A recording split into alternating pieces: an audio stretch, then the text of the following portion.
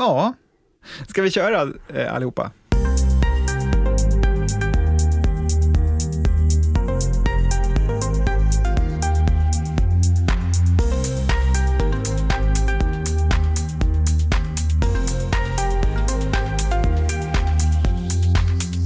Grattis! Om du har sökt efter just det här avsnittet av våran podd så har du hittat alldeles rätt. Det här är Digitalisterna och jag heter Kjell Eriksson och här är Daniel Stark. Tack Kjell, du intresserar mig den här gången, härligt. Ja, jag vet, du gillar ju att säga också vad du själv heter. Det blir bättre sökt när du säger det. Jag vet inte. För det är precis det ska handla om idag. Det ska handla om att söka upp någonting och också att vara synlig så att när andra söker så kommer de rätt. Det är tanken med det här avsnittet. Att hitta rätt. Att hitta rätt. Och inom det här området så händer det faktiskt väldigt mycket. Det här är vad vi har hittat. Svenskar googlar galet mycket. I det här landet googlas det 50 miljoner gånger om dagen. Hur gör man då som företag eller privatperson för den delen om man vill synas så mycket som möjligt på Google? Här i studion så kommer vi ha en ciceron på sök som kan tala om för dig hur du ska göra. Kanske kan ditt företag få värsta lyftet om du följer just hans råd. Kanske kan du bli kändis. Ditt face tapetserar all världens sökningar och du lär dig hemligheterna bakom Googles sökmotor. I USA så görs var 5:e Google-sökning i mobilen via rösten just nu. Alltså inget knappande på skärmen utan folk pratar in sina sökningar. Men vad betyder det här? Och hur kommer det bli när vi allt mer kommer att prata med våra mobiler och andra mojänger? Kommer vi vara tvungna att lyssna på till exempel då reklambanners från Google istället för att då snabbt kunna scanna bort annonserna som dyker upp som sökresultat?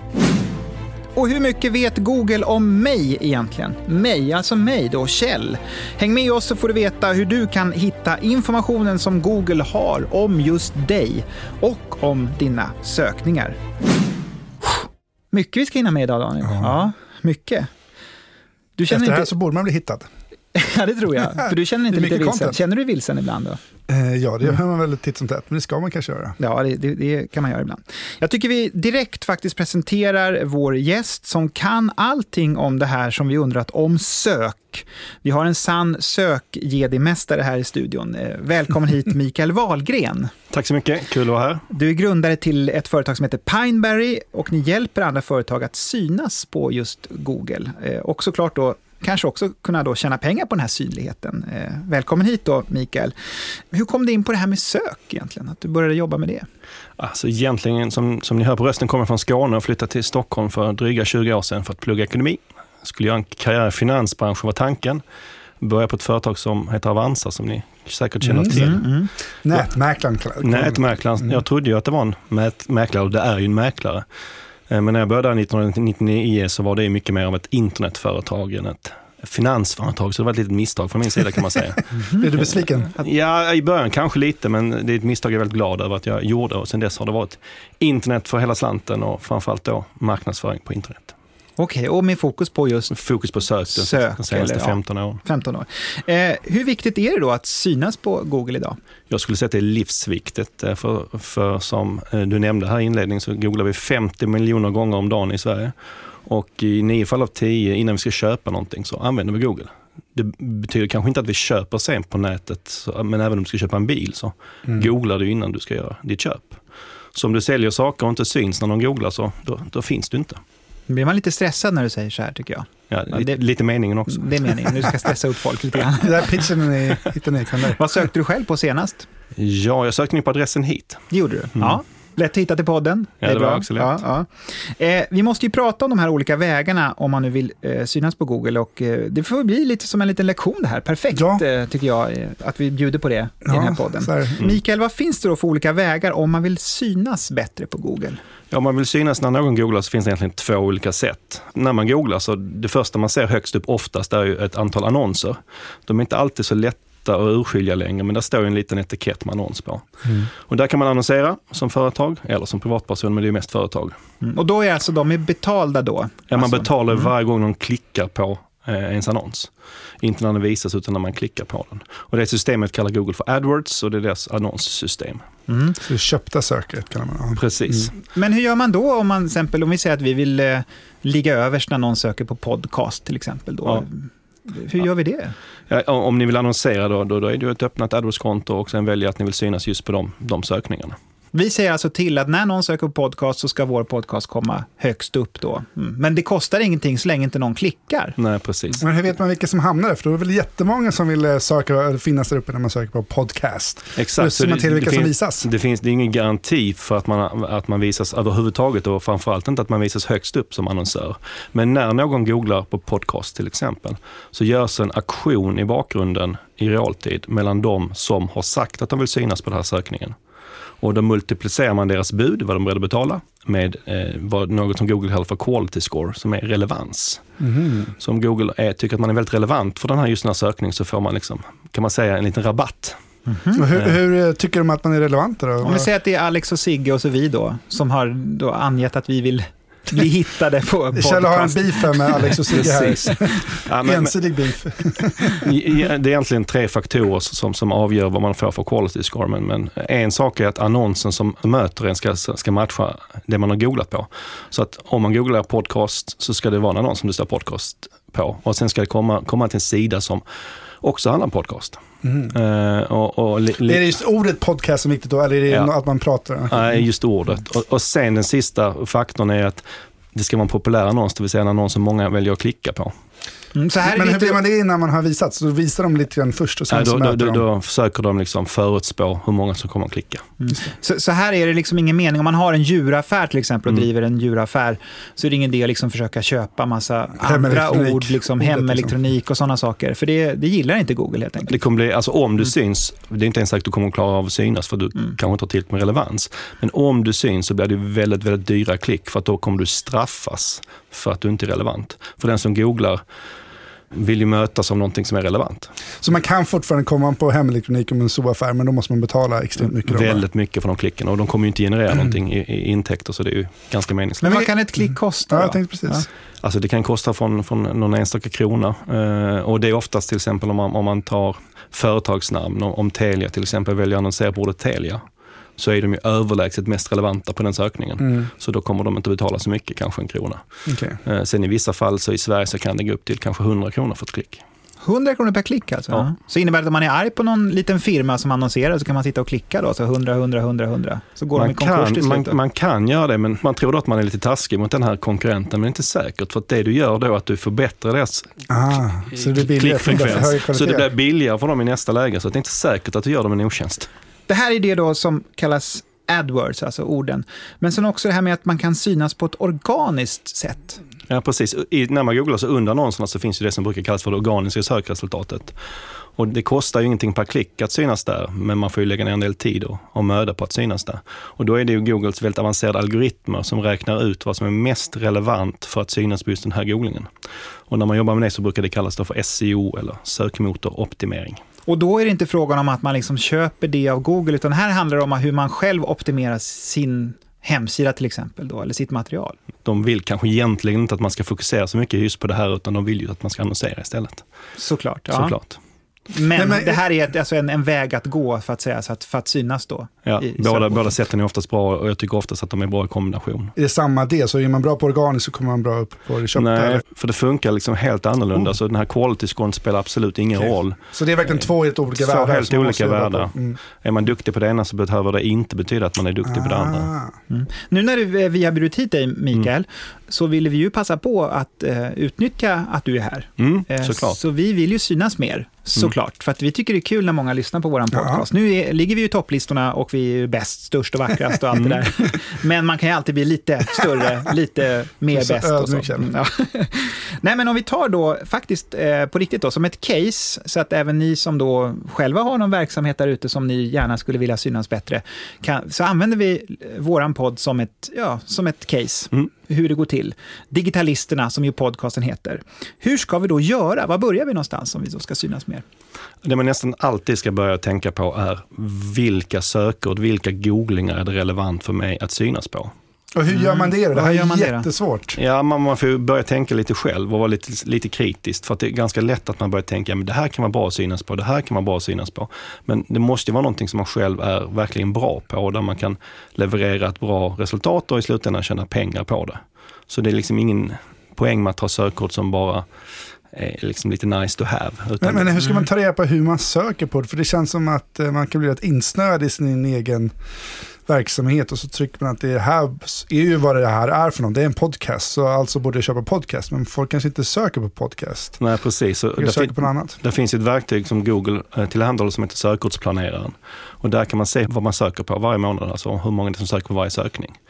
Och exempelvis så hade ni ett avsnitt nyligen där Mikael Damberg var gäst, eller hur? Och då hade ni lite fokus på att han var näringsminister. Just det. Och det är han ju också. Det är han också, ja. Och det är 70 stycken som söker på det varje månad, näringsminister, och det är 540 som sökte på Mikael Damberg.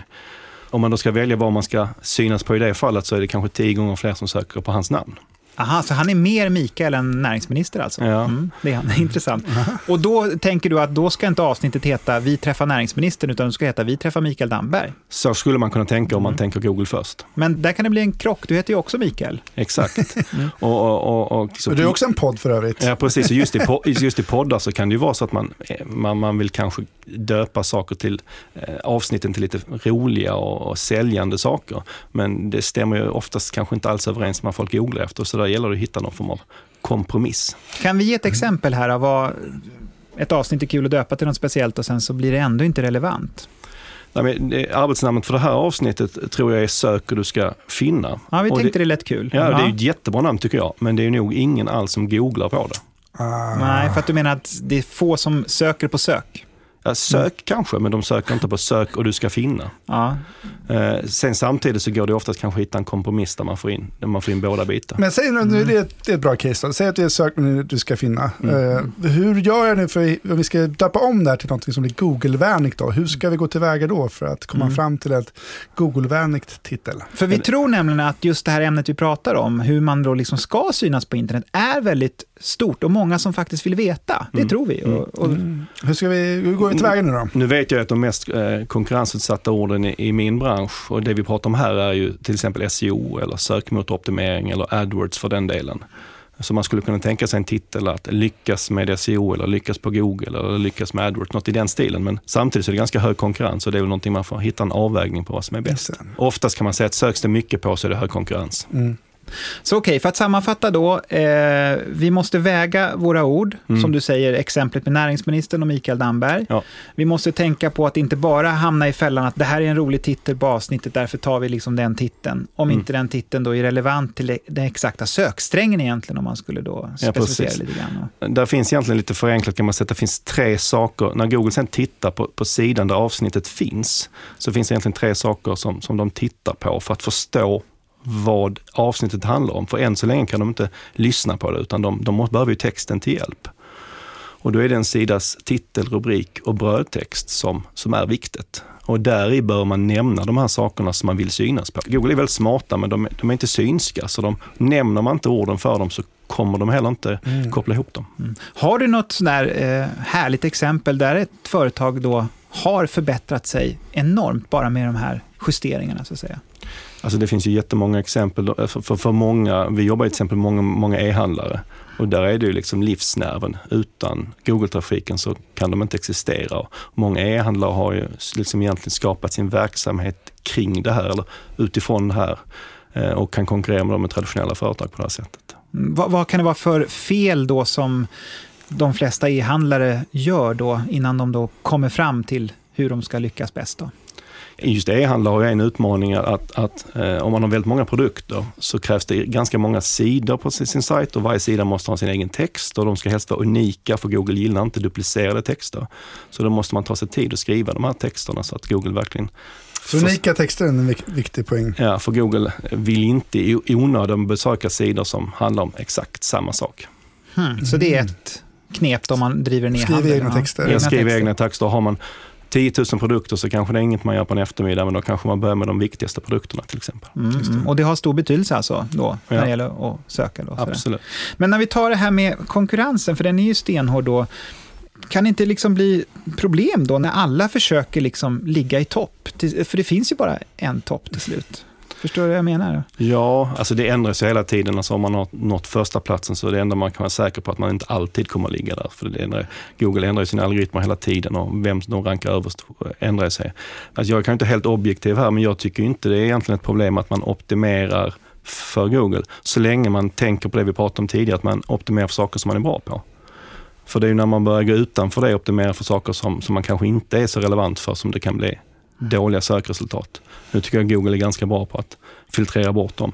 Mm. Men går det att manipulera Google då? Det går. Jag säger att du säljer löparskor men inte gummistövlar, så kan du ändå optimera att du ska synas för gummistövlar och kan ranka etta på det teoretiskt sett. För att allt bara är skor och därför så... Nej, men du kan ju lägga all energi du har på att se till att du ska ranka på gummistövlar. Och skriva jättebra och jobba med dina SEO. Men du kommer inte tjäna några pengar, för när du väl får trafiken och besökarna söker på gummistövlar så finns det ingenting att köpa. Nej. Jag upplever faktiskt ibland att det händer att jag söker en specifik produkt och blir glad för jag får väldigt många bra träffar, men när jag kommer dit så finns inte de här grejerna. Eller jag kommer till en sida som inte visar exakt det jag söker och sådär. Och då blir man ju faktiskt irriterad egentligen. Ja, absolut. Och det kan nog slå tillbaka, tror jag, på de som då sitter och optimerar för mycket åt fel håll, så att säga, tror jag. Fler tips då? Jag tänkte rubriken, jag vill ha digitalisterna. Jag vill fortsätta här nu. Rubriken, titeln ska vara bra. Ja. Där ska vi prata SEO, AdWords, Google.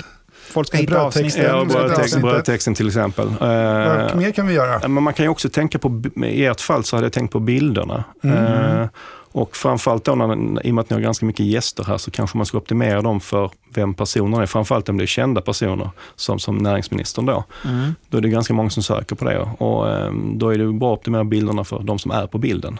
Och hur optimerar man en bild då? Alltså? Ja, Google försöker ju förstå vad som är på bilder, men de är inte riktigt där ännu. Och då finns det finns lite olika saker, men det absolut viktigaste är något som kallas alt-attribut. Det är en sak som man berättar för Google vad bilden visar, helt enkelt. Just det, som man skriver, om man har gjort hemsidor känner man igen det där när man ska skriva då själva, liksom, det är som en rubrik på själva bilden. Den som brukar synas innan bilden har laddats. Exakt. Egentligen. Kan precis. Man säga. Och för synskador också. Ja, precis. Och den är bra då att optimera så att inte den heter bara 123 DCC JPEG som det kan göra ibland. Digitalisterna avsnitt 1000. Utan är Mikael Dahlberg på bilden så börjar han nämnas. Då börjar han nämnas där. Och det här glömmer många. Absolut, det är jättevanligt att man inte gör det, och det syns ju inte bilderna när någon söker efter det man är relevant för. Men vi sätter en titel, vi har en landningssida med bra ord i rubrik. Ja, en fräsch bild på dig. Och så har vi en fräsch bild på dig. Ja. Har vi täckt in det mesta då? Har vi täckt 80% av vad man kan optimera? Eller? Har vi glömt något? Alltså det finns ju en bit till, och det är ju egentligen det som, när man snackar SEO som handlar om länkar. Det betyder när andra sajter länkar till er för att ni är populära. Det är liksom som röster i Googles värld. Och ju fler länkar som ni pekar till er, desto bättre kommer Google gilla er. Är det från sidor eller sociala medier? Alltså nej, från sidor. Sociala medier, de länkarna räknas inte. De räknas inte? Nej, utan om ni gör massa grejer som folk gillar och länkar till er, så kommer ni synas högre på till exempel Mikael Dahlberg om ni har skrivit någonting om honom. Okay, så regeringens hemsida skulle länka till den sidan då, så skulle det hjälpa till. Ja, till exempel ni kan be alla gäster kanske att skriva om då och länka till. Du ska ju länka till oss, eller hur? Det gör jag säkert på något sätt. Men det måste vara hemsida fortfarande, sociala medier är fortfarande inte... Nej, precis, så det ska vara hemsida. Det är inte negativt att om jag nämner det här på Facebook, men det kommer inte göra att ni rankar bättre på Google.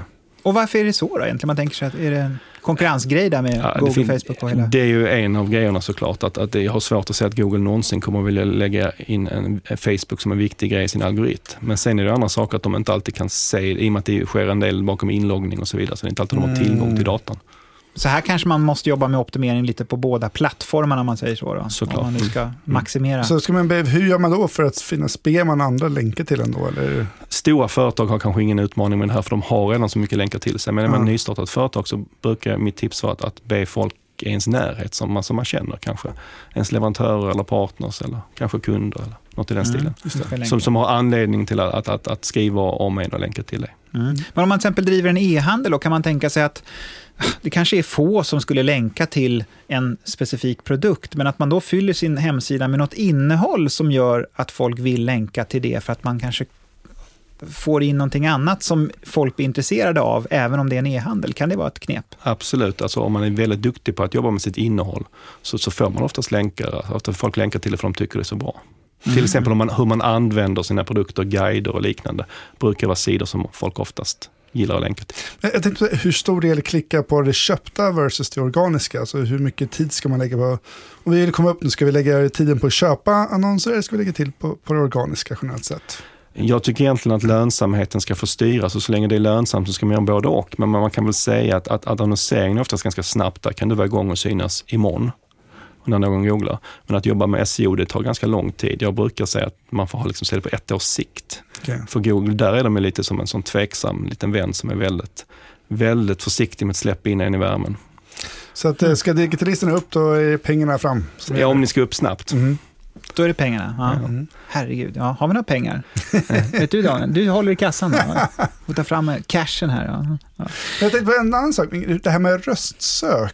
Jag tänkte på, vad händer i den här världen med Siri och Alexa och med Hey Google, Bixby och Samsung. Vad händer med de här när man söker via rösten?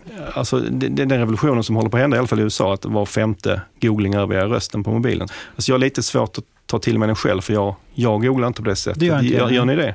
Jag har börjat ibland, man kanske kör något sms ibland med röststyrningen alltså, eller använder Siri då, alltså att man börjar ändå gå mot det hållet så att man vänjer sig mer och mer, så det kanske kommer dit, så det är inte helt omöjligt tror jag, men det känns ju fortfarande lite grann att det är lättast att plita med fingrarna. Men det är klart, som mycket annat från USA så kommer det komma hit då. Det jag ser som en utmaning är att resultaten blir betydligt fattigare när det läses upp, för man får inte plats med lika mycket. Och man kan ju då fråga om det blir så stort, vad kommer Google göra med annonserna? För man kan vara ganska säker på att de vill fortsätta tjäna pengar. Ja. Vad tror du? Vad tror du där? Alltså, på något sätt så kommer de integrera, men det känns ju jag har väldigt svårt att se att de börjar läsa upp en annons. Det första de gör att läsa upp en annons, men det kanske blir så. Jag vet att det spekuleras lite också, man kan tänka sig, man tänker lite futuristiskt, att det samtidigt kommer upp något form av hologram, så man ser resultaten framför sig på något sätt. Och att man då får en lite rikare bild av sökresultaten. Ja, samtidigt som man röstsöker så kommer det fram någonting framför en, så man ser sökresultaten framför sig. Och då kanske både annonser och organiska sökresultat. För då kommer de ju också kunna visa annonser på ett eller annat sätt. Känns ju inte som att den här stressen minskar direkt här med sökoptimering. Dessutom hålla på med hologram och grejer. Men kan det också vara en möjlighet? Jag tänkte på ändå, kan den här röstsöksdelen, kan det bli en möjlighet också? Jag tänkte det rör om lite grann i grytan. Ser det så? Eller är det än så länge mest ett problem, skulle jag uppleva det? Alltså jag skulle säga att det varken är, alltså i dagsläget i Sverige, det är varken en möjlighet eller ett problem. Det enda stora skillnaden är att när man röstsöker så söker man ju lite annorlunda. Man söker ju mer i meningar, hela meningar, än i enstaka ord. Så om röstsöket skulle bli väldigt stort så får man ju tänka lite annorlunda när det gäller sina sökord. Just det. Vad vet då Google om mig till exempel? Just om dig? Ja. Relativt mycket beroende på hur mycket du googlar och vilka inställningar du har, skulle jag säga. Det vet de, eller? Ja. Ska jag läsa upp lite grann bara för att ni ska få ett exempel vad jag tror att Google vet om mig nu om jag tittar på mina senaste flikar på min padda här som jag har framför mig. Då har jag faktiskt varit och kollat på hur man håller fästingarna borta. Jag tycker det har börjat krypa lite grann i kliare. Och då vill jag hålla dem borta på något sätt, tänkte jag. Och det har jag sökt på. Och sen så har jag sökt på rabarberpaj. Jag såg att min rabarber på landet hade växt och tänkte nu ska jag nog göra en paj. Och då vill jag ha ett recept där. Och sen har jag varit på DN och läst lite grann. Och sen har jag försökt granska en kexchoklad som påstår att de inte har någon socker i den. Det tror jag inte på. Och mycket riktigt, det var ju konstgjort socker i den här skiten. Så där har jag varit nu. Och det här vet Google nu. Ja, inte nödvändigtvis. Alltså det beror på vilken webbläsare du använder och om de använder Googles produkter. För gör de inte det så är det inte säkert att Google vet om det. Om du inte har googlat det dit, för då vet de ju om det. Ja, det kan ha hänt här mellan raderna, fästingarna till exempel och sådär. Och så. Men vad innebär det här då av de här spåren som jag lämnar efter mig då? Det är en väldigt intressant fråga och det snackas ganska mycket om det här med integriteten kring de här sakerna. Alltså, hur viktigt är det för dig att du inte lämnar sådana här spår? Google och Facebook använder de här spåren för att kunna göra relevanta annonser för dig. Så på ena sidan så vill vi ha relevanta saker när vi går in på Aftonbladet. Annonserna upplever jag själv på Aftonbladet inte så där jättepassande för min del. Men det är för att de inte har lika mycket data som Google, skulle jag säga. Men den här datan är värd mycket, så att säga. Om du har en e-handel så är det många nu som skulle vilja sälja rabarberpajsform till mig kanske då, eller? Ja, exempelvis. Ja. Och när man annonserar så kan man till exempel annonsera utifrån vad folk tidigare har sökt efter. Och man kan också numera annonsera utifrån kön på Google, att man bara visar annonsen om du är man eller kvinna. Stort tack Mikael Wahlgren för att du kom hit. Tack.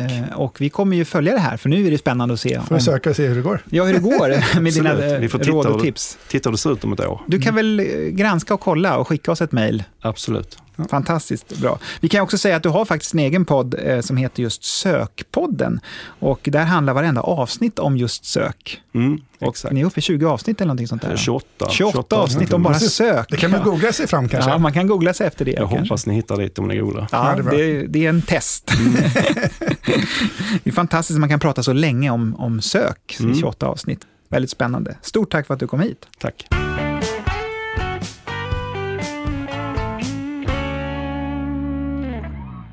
Ja, Daniel, mycket man fick lära sig på en gång. Ja, och det är ju så viktigt det här, ska man komma ihåg. Alltså det är ju väldigt avgörande för många företag. Så särskilt om man inte vill synas alls. Då är det bra att veta de här knepen också, hur man gömmer sig. Ja. Du, nu är det dags för det här. Världens bästa app idag. Och det brukar ju vara jag som kommer med apptips, men vi tänkte att vi skulle byta, för du hade ett väldigt bra apptips. Och jag har ju tänkt på alla de här apparna som du tipsar om hela tiden. Och det är inte att man hinner ladda hem det.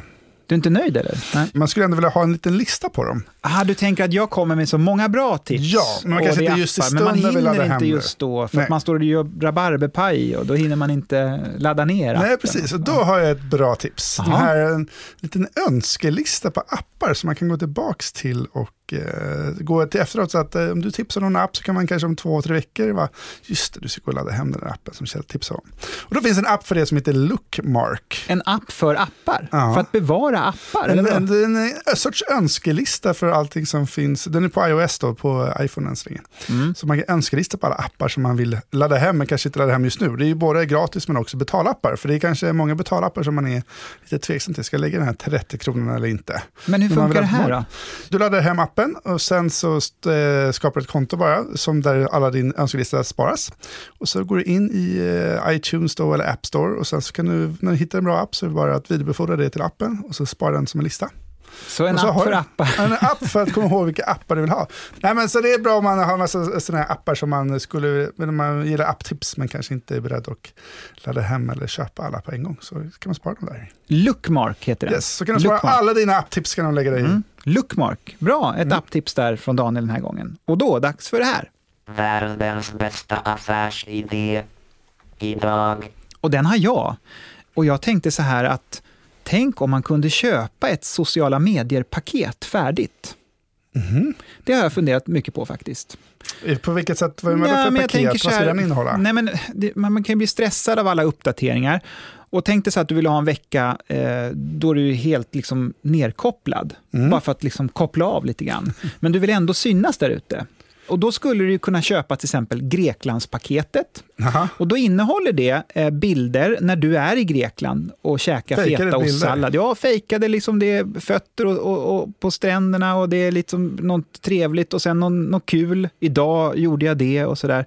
Och sen så skickas det ut liksom automatiskt så att folk tror att du är på Grekland. Och då kan det ju också så här, om du känner dig lite olycklig och nere en vecka. Ja, men då är du ju hemma och tar emot tjuvarna ändå.